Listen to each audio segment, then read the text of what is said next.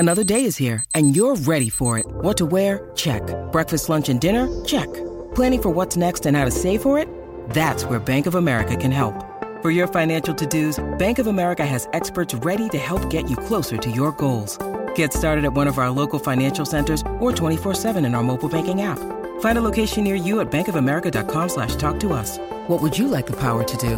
Mobile banking requires downloading the app and is only available for select devices. Message and data rates may apply. Bank of America N.A., member FDIC.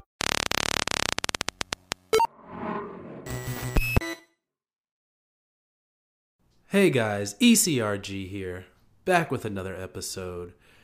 Today's episode is about why proper formatting for your resume is absolutely crucial. Now, as you guys know, I review a lot of resumes for clinical research. A lot of people have been sending their resumes in to the email address eliteclinicalgroup@gmail.com for their resumes to be reviewed. We have the ongoing resume review program, so email me there if you're interested in improving your resume to improve your chance to get into clinical research. But one of the things that I have found when I've been reviewing a lot of these clients' resume is the formatting.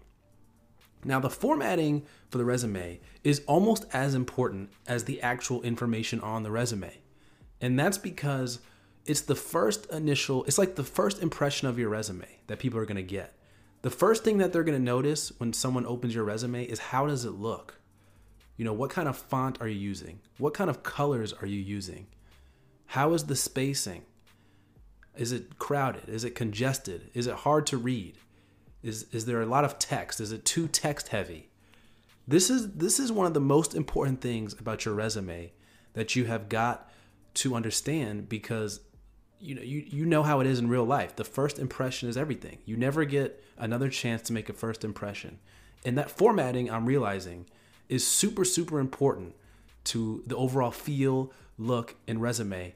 And it has an effect, even if the words on your resume are really beautiful. If the formatting is terrible, it's going to leave a bad taste in the recruiter or hiring manager's mind about your resume and your overall work experience, even if your experience is great. So I just want to let you guys know that formatting, if you need help formatting your resume, we can do that for you. We can help you there. But it is incredibly important, almost as important, if not more important, than the actual words and text on your resume.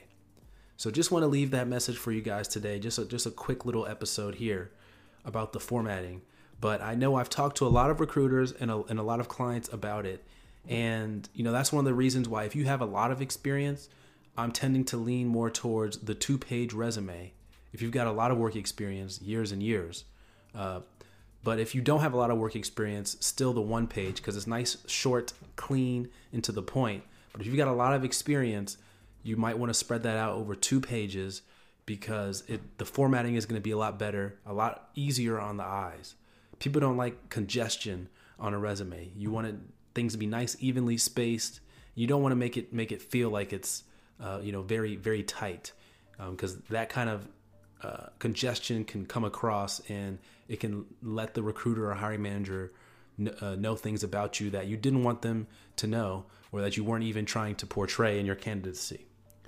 So just something to think about, guys. Formatting your resume, huge thing to focus on in 2019. All right, guys.